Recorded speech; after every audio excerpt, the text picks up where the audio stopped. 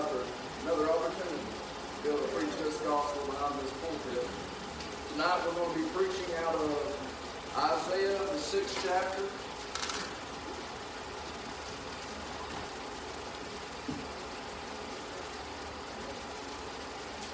Isaiah, the 6th chapter. We're going to start out with verse number 1 and go through verse number 8. We've all heard this set of scriptures preached before.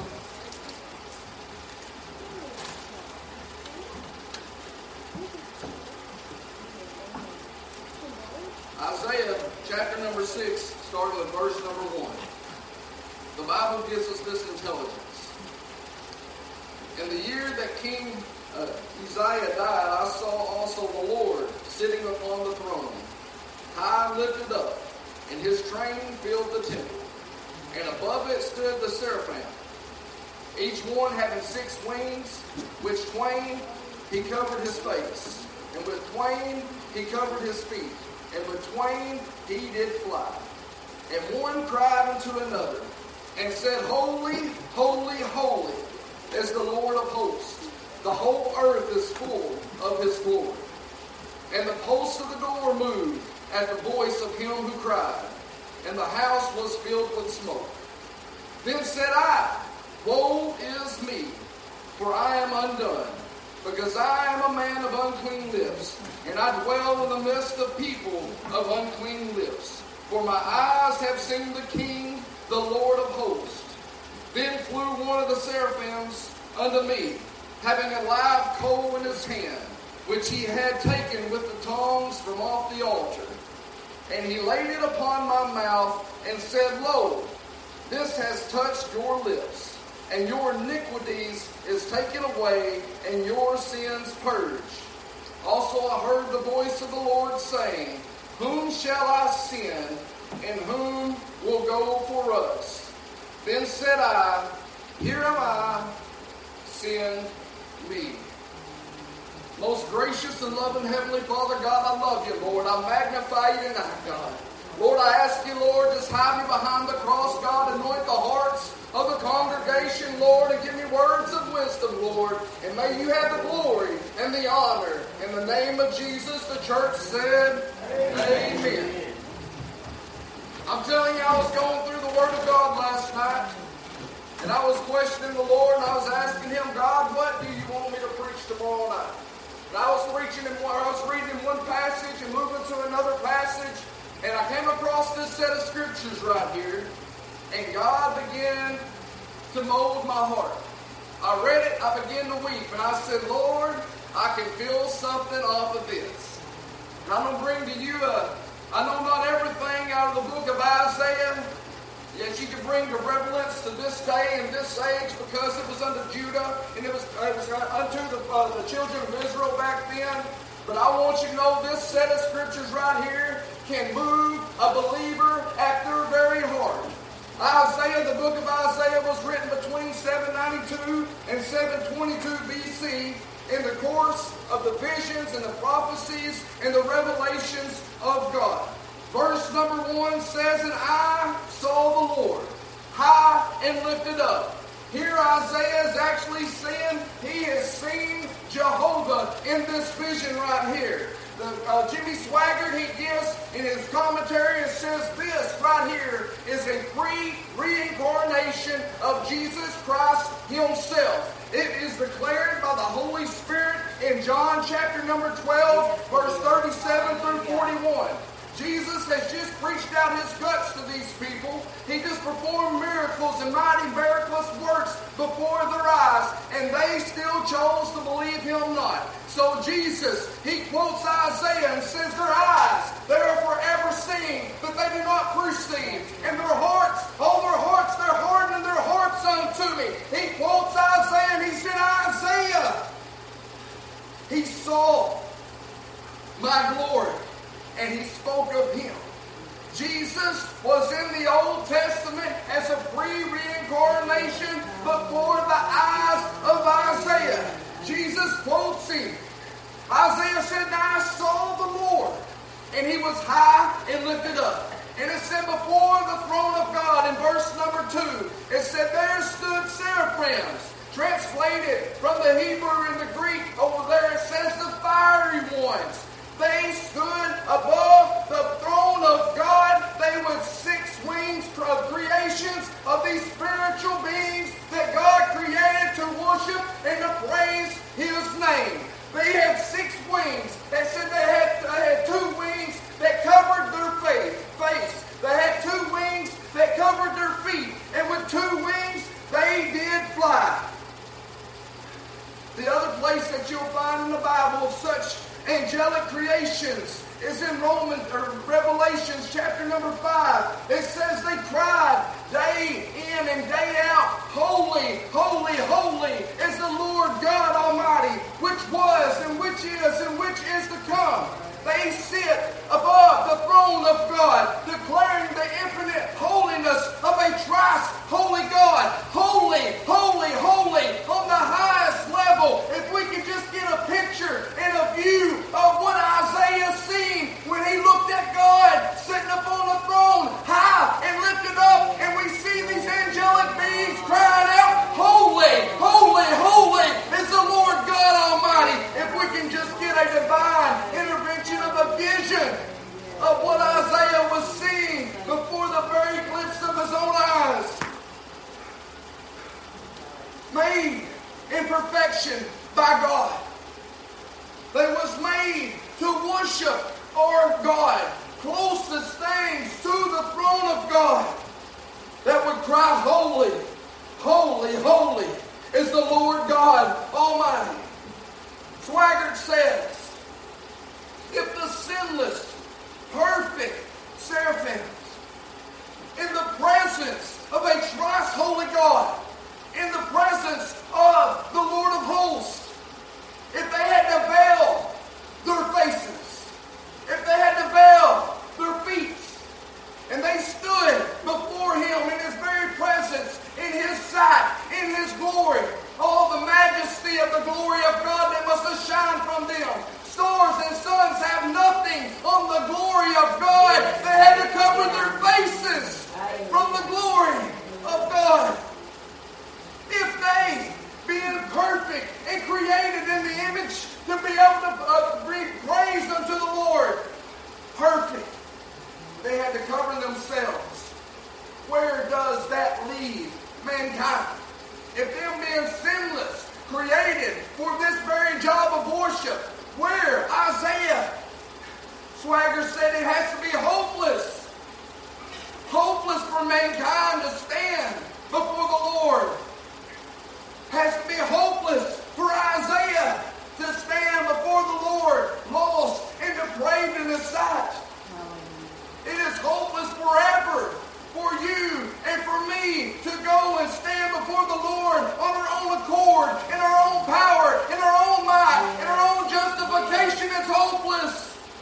Hallelujah. We have to know ourselves.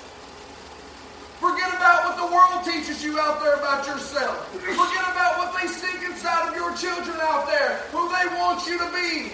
We got to read the Word of God and understand, what does God say about us?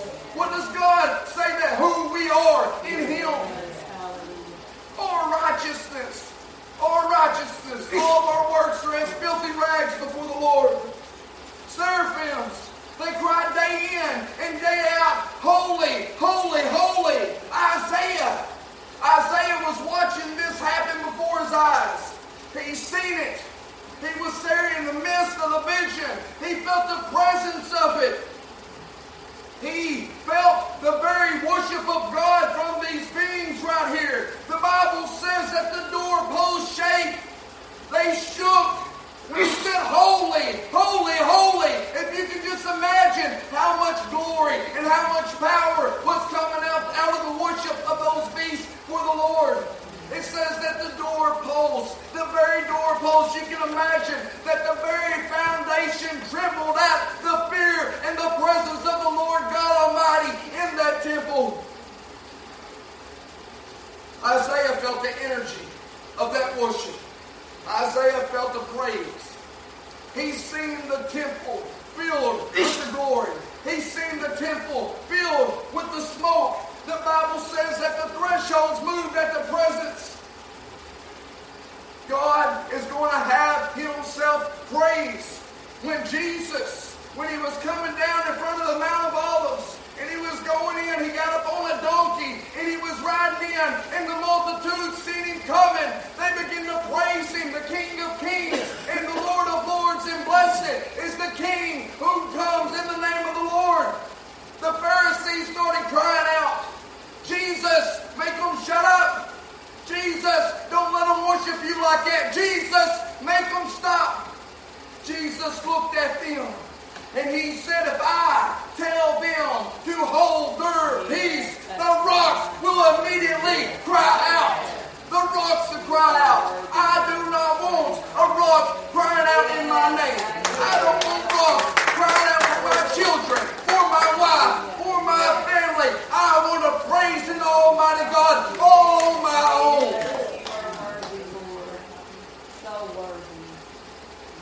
Exodus 34:14.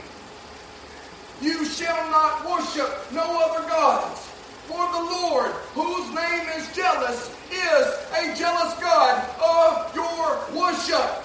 You give worship sometimes to your children. You give worship sometimes to that TV screen. You give worship sometimes to that sports and that entertainment. Sometimes you even give worship to that husband or that wife out there. But yet you neglect the time and the worship you're supposed to give God in your life. Romans chapter number 12. Verse number 1 said, I beseech you, by the mercies of God, that you present your body a living sacrifice, holy and acceptable unto the Lord, which is your reasonable service.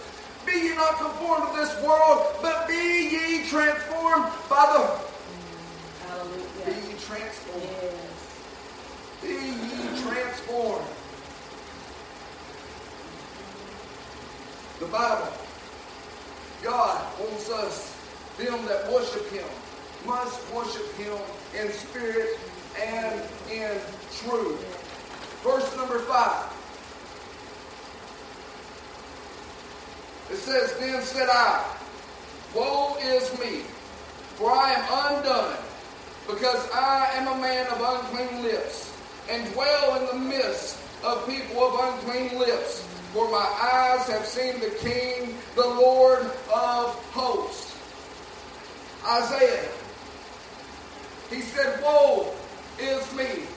When Isaiah began to realize where he was standing at in this vision, when Isaiah came to realize with the reality check of what was going on around him, he came unto himself. He said, Woe, woe is me, for I am a man of unclean lips. For I am undone. That meaning of undone means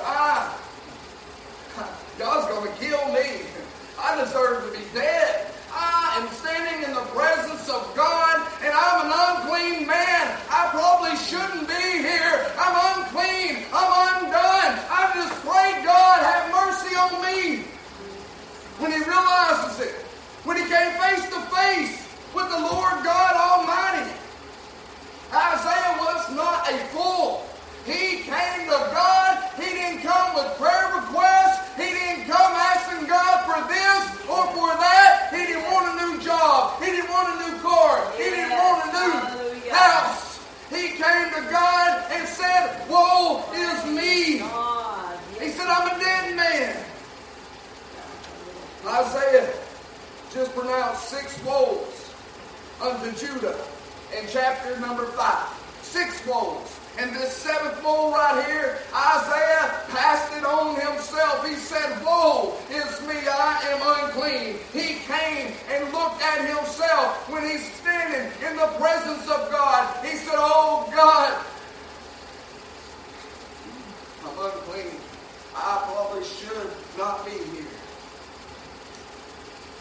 He cries out, Woe is me. He sees himself. He's not trying to play it off. He's not trying to dress it up. He's not trying to make excuses before the Lord. He didn't say, I'm Baptist, I'm PCG, I've been baptized, I did this, I did that. He came to God and said, I am unworthy to be in your presence. Hallelujah. He said, I am a man of unclean time to brave in His sight and in His presence. Does anyone understand what true conviction really is? Does anyone understand what an overwhelming concern it is of understanding of what I am, what you are?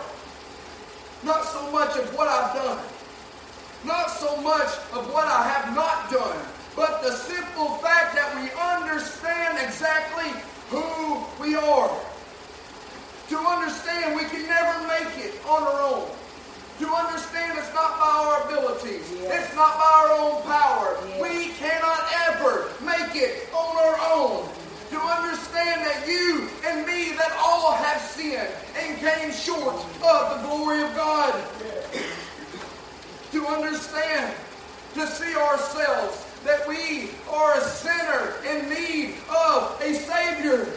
When you find yourself in your presence, anywhere that you'll ever find it, when they came in the presence of God, they know exactly who they are. And if you ever find yourself in the presence of God, you will too. And if God never had made it real unto you, then you have never been in His presence to know exactly who you are without Him. Revelation chapter number 6. They cried out and they said unto the rocks, fall on us and hide us from the face of Him that sitteth on the throne, from the Lamb of God. They cried out and they said, rocks, fall on me. Hide us from Him that sits up on that throne and from the wrath of the Lamb of God. God has given Jesus Christ a name that is above any other name. Every knee shall bow, every tongue shall confess Jesus Christ is Lord. There is no doubt you will know who you are when you get in the presence of God. Revelation speaks of the elders falling down before the Lord, throwing off their crowns, throwing off right in front of the throne, praising and worshiping God, saying that they are unworthy. They're unworthy because He's holy, holy, holy. He's worthy to be praised. Yes, Revelation chapter 5 says John, the Revelator, he started to cry. It said there was a book in the right hand of God, and there was no man. Know that word, no. No means there was no man that could be found in heaven. Not one of you. Nobody. There's no man in heaven that could be found. There is no man in the earth, it says, that could be found. There's no man under the earth that was worthy that could be found to open this book. There was none that was righteous. There was none that loved God with all their heart. There's none that understood anything in His presence. There's none that sought after God. There's none that had a pure heart. There is not a single one of us that was good enough, that was standing there in His presence. Nobody. There is nobody worthy, the Bible says, to take that book out of God's right hand. No one who was worthy. No, not one. No man ever, any time in creation that ever existed was worthy to take the book out of God's hand. It said John, when he seen this, that he began to lose it. And he began to cry. He began to wail. He began to lose himself. He knew what this meant. He knew that nobody was worthy. Not one. There was nobody around, and the Bible said he began to weep much. He began to cry. He was losing it on himself, bawling his eyes out because nobody was good enough. Finally, the elder, he reached over and he said, John, stop crying and look. Just stop crying and look. He said, stop weeping. Look, here comes Jesus, the Lion, the tribe of Judah. He is worthy and He has prevailed. He is the Lamb that was slain. He is the resurrection and the life. And though ye be dead, if you just believe in Him, If you hold on to the hem of his garments, you shall live. He is worthy, John. So there's no doubt when you find yourself in the presence of God, you will know who you are. You're going to see right through yourself. No matter how you plead your case, no matter how they plead their case out there, some of the best people are in hell tonight. There's some best people out there that I have met that I just knew. I knew they was a Christian and found out they wasn't. Good old folks that have pulled the shirt off their back, that have done anything for anybody.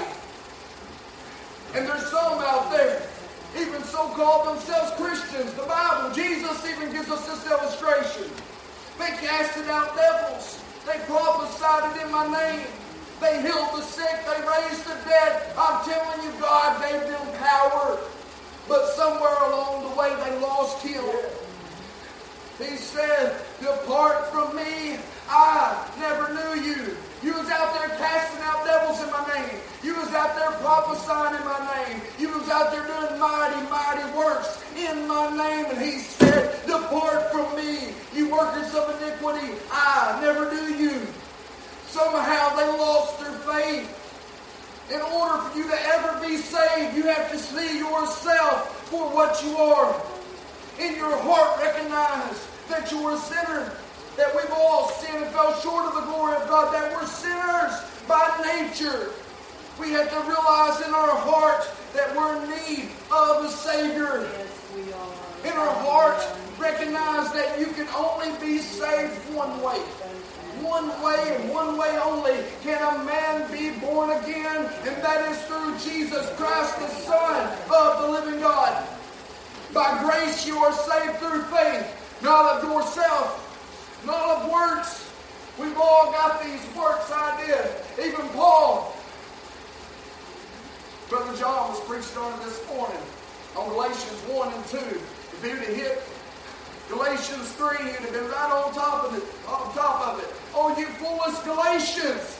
Did you receive the spirits by the work of the law or by the hearing of faith? Yes. He says, are you so foolish? You began this work in the Spirit, and now you're perfected in the flesh. All those old works, and we can bring that right on to our doctrine today.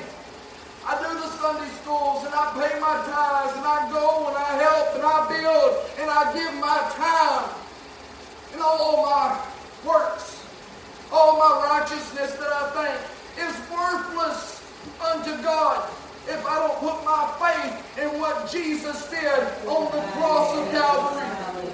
Thank you, God. Thank you, Lord. You are worthy.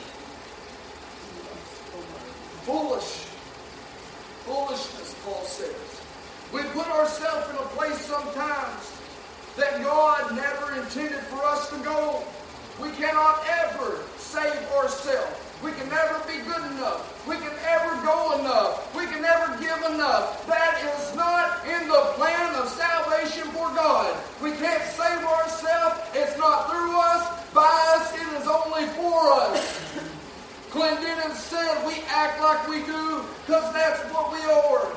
By nature, we're sinners. By nature, we're lost. If we're ever going to get anywhere with God, you got to push all that junk out of the way inside of you. All the self-righteousness, all the selfish ambitions, all the selfish pride, and come by one way, and that is Jesus Christ and the cross. What does that mean, the cross?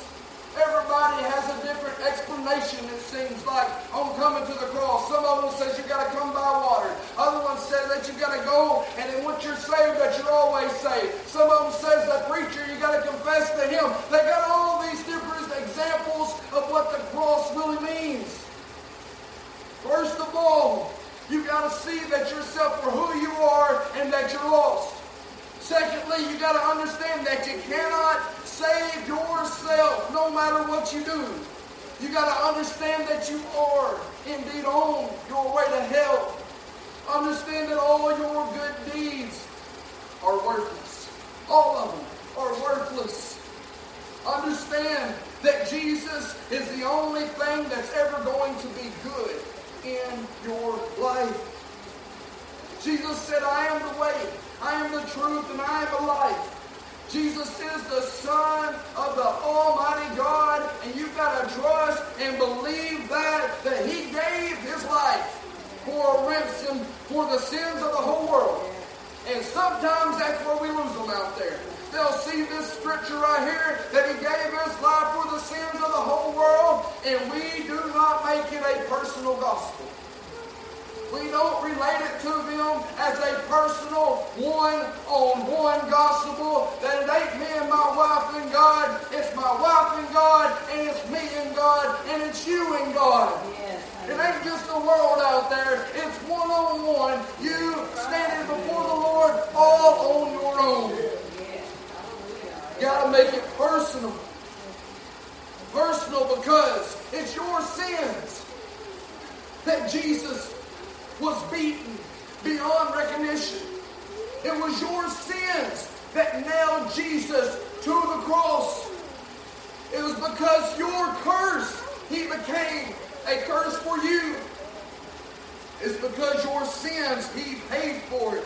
Your sins, He bled for it. Your sins that He died for it. And your sins that He said, it is finished. It's a personal walk with God. It ain't just the world out there. It's you and God. The Bible says, know ye not that your body is a temple of the Holy Ghost, which is in you, which ye have of God's. You are not your own, for you are bought with a price. A price that you could never pay. Jesus paid that price for you. Paid it in full. When Jesus said, it is finished, Jesus said, why? Why then? If I paid this price for you, I paid this price, your past and your present and your future, to have forgiveness and right standing with God. Why do you call me Lord, Lord? And you do not do what I say. Why do we call Him Lord, Lord, and don't do what God demands us to do? To walk with Him, to talk with Him, to have a relationship with Him, a personal walk with Him. What's finished is your sin wage, that was death, has been paid. What's finished is when you accept Jesus Christ as Lord of your life, you owning your life is over. You no longer own your life anymore. When you put your faith in Christ and when you put your hand to the plow, it says you're not fit to look back. You can't look back anymore because He is your Lord and He demands obedience out of you. He has the keys to death, hell, and the grave. He set you free from sin. You belonging to sin is over with. You belonging to that sin nature out there is finished. You have no longer got to be in bondage. You have no longer have to be in captivity. You don't need step programs. You need a trip to the altar. Yes. No longer bound by the sins of this world. Praise God. That means you don't have to live like you live. That God has set you free. The Bible says you don't have to live like that any longer. That there's some things about you that God gave you the keys to death, hell, and the grave, and you have to put it off. You got to put off that old man. You got to put off that old prideful man. You got to put off that old angry man. You got to put off lying and malice. You got to put off all these things of the old nature. It's your responsibility to trust in God because He gave you power. Power that's inside of you. That thrice holy God lives inside of you and gives you power, and you're more than an overcomer. The Bible says, if any man be in Christ, he's a new creature. Old things have passed away, and behold, all things become new. If you have faith, you will be faithful to the things of God. And if you're not faithful to the things of God, you can't declare to a world out there that you have faith. This goes hand in hand when Jesus said, if you love me, you will keep my commandments. And if you love me not, then you will not keep it. The Bible says it's like a hare A hearer is not justified in this word, but it is the doer that's going to be justified before the Lord. So Isaiah said, woe, woe is me. He's seen himself for who he is in the presence of God. Verse 6 says, Then flew one of the seraphims unto me, having a live coal in his hand, which he had taken from the tongs off the altar. And he laid it upon my mouth and said, Lo, this has touched your lips, and your iniquities is taken away, and your sin is purged. Isaiah, on verse number 8, he said also, I heard the voice of the Lord saying, Whom shall I send, and whom will go for us? Then he said, Here am I, send me. Now Swagger gives a pretty solid interpretation of 6, 7, and 8. Swagger says that the living coals from the offering of the burnt offering, symbolic of God's wrath. It says that the blood of the Lamb cleansed away Isaiah's sins, and the altar represented the hill of Calvary. Verse number 8 said, I heard the voice of the Lord saying, Whom shall I send, and whom will go for us? A thrice holy God, the Father, the Son, and the Holy Ghost. He said, Whom shall we send, and who's going to go for us? And Isaiah said, Here am I, send me. Isaiah, when you read it, he's probably one of the fastest preachers I have ever read about that answered the call of God in this Bible. Answering God so quick to go out there and preach the gospel unto God's people. He wanted to preach the heart of God, because the heart of God is to save His people. God wants to save you. And just like He told Isaiah, He told him to go and preach. And how can we call on Him we haven't believed? And how can we believe on Him we have not heard? And how can we hear without a preacher? And how can one preach unless he be sent? The Bible said, Oh, that faith cometh by hearing, and hearing the Word of God. If they don't ever hear it out there, they're never going to know. God has called all of us to spread this gospel. For God so loved the world that He gave His only begotten Son to die in your place, so He could turn your rags into royalty. He literally loved you, loved them to death. That's how much God loved you, enough to give His Son to die, to bear the cross, to bear the sins of the whole world, more so ever to bear your sins in His own body. To make you sons and daughters, kings and priests. Just as He told Isaiah to go and preach to my people. In Mark 16:15, He is telling us to go ye into all the world and preach the gospel unto every living creature. He says go to the gas stations, go to the grocery stores, go to the workplace, preach this gospel, lift up the name of Jesus, bring them in through the multitudes in the name of Jesus Christ.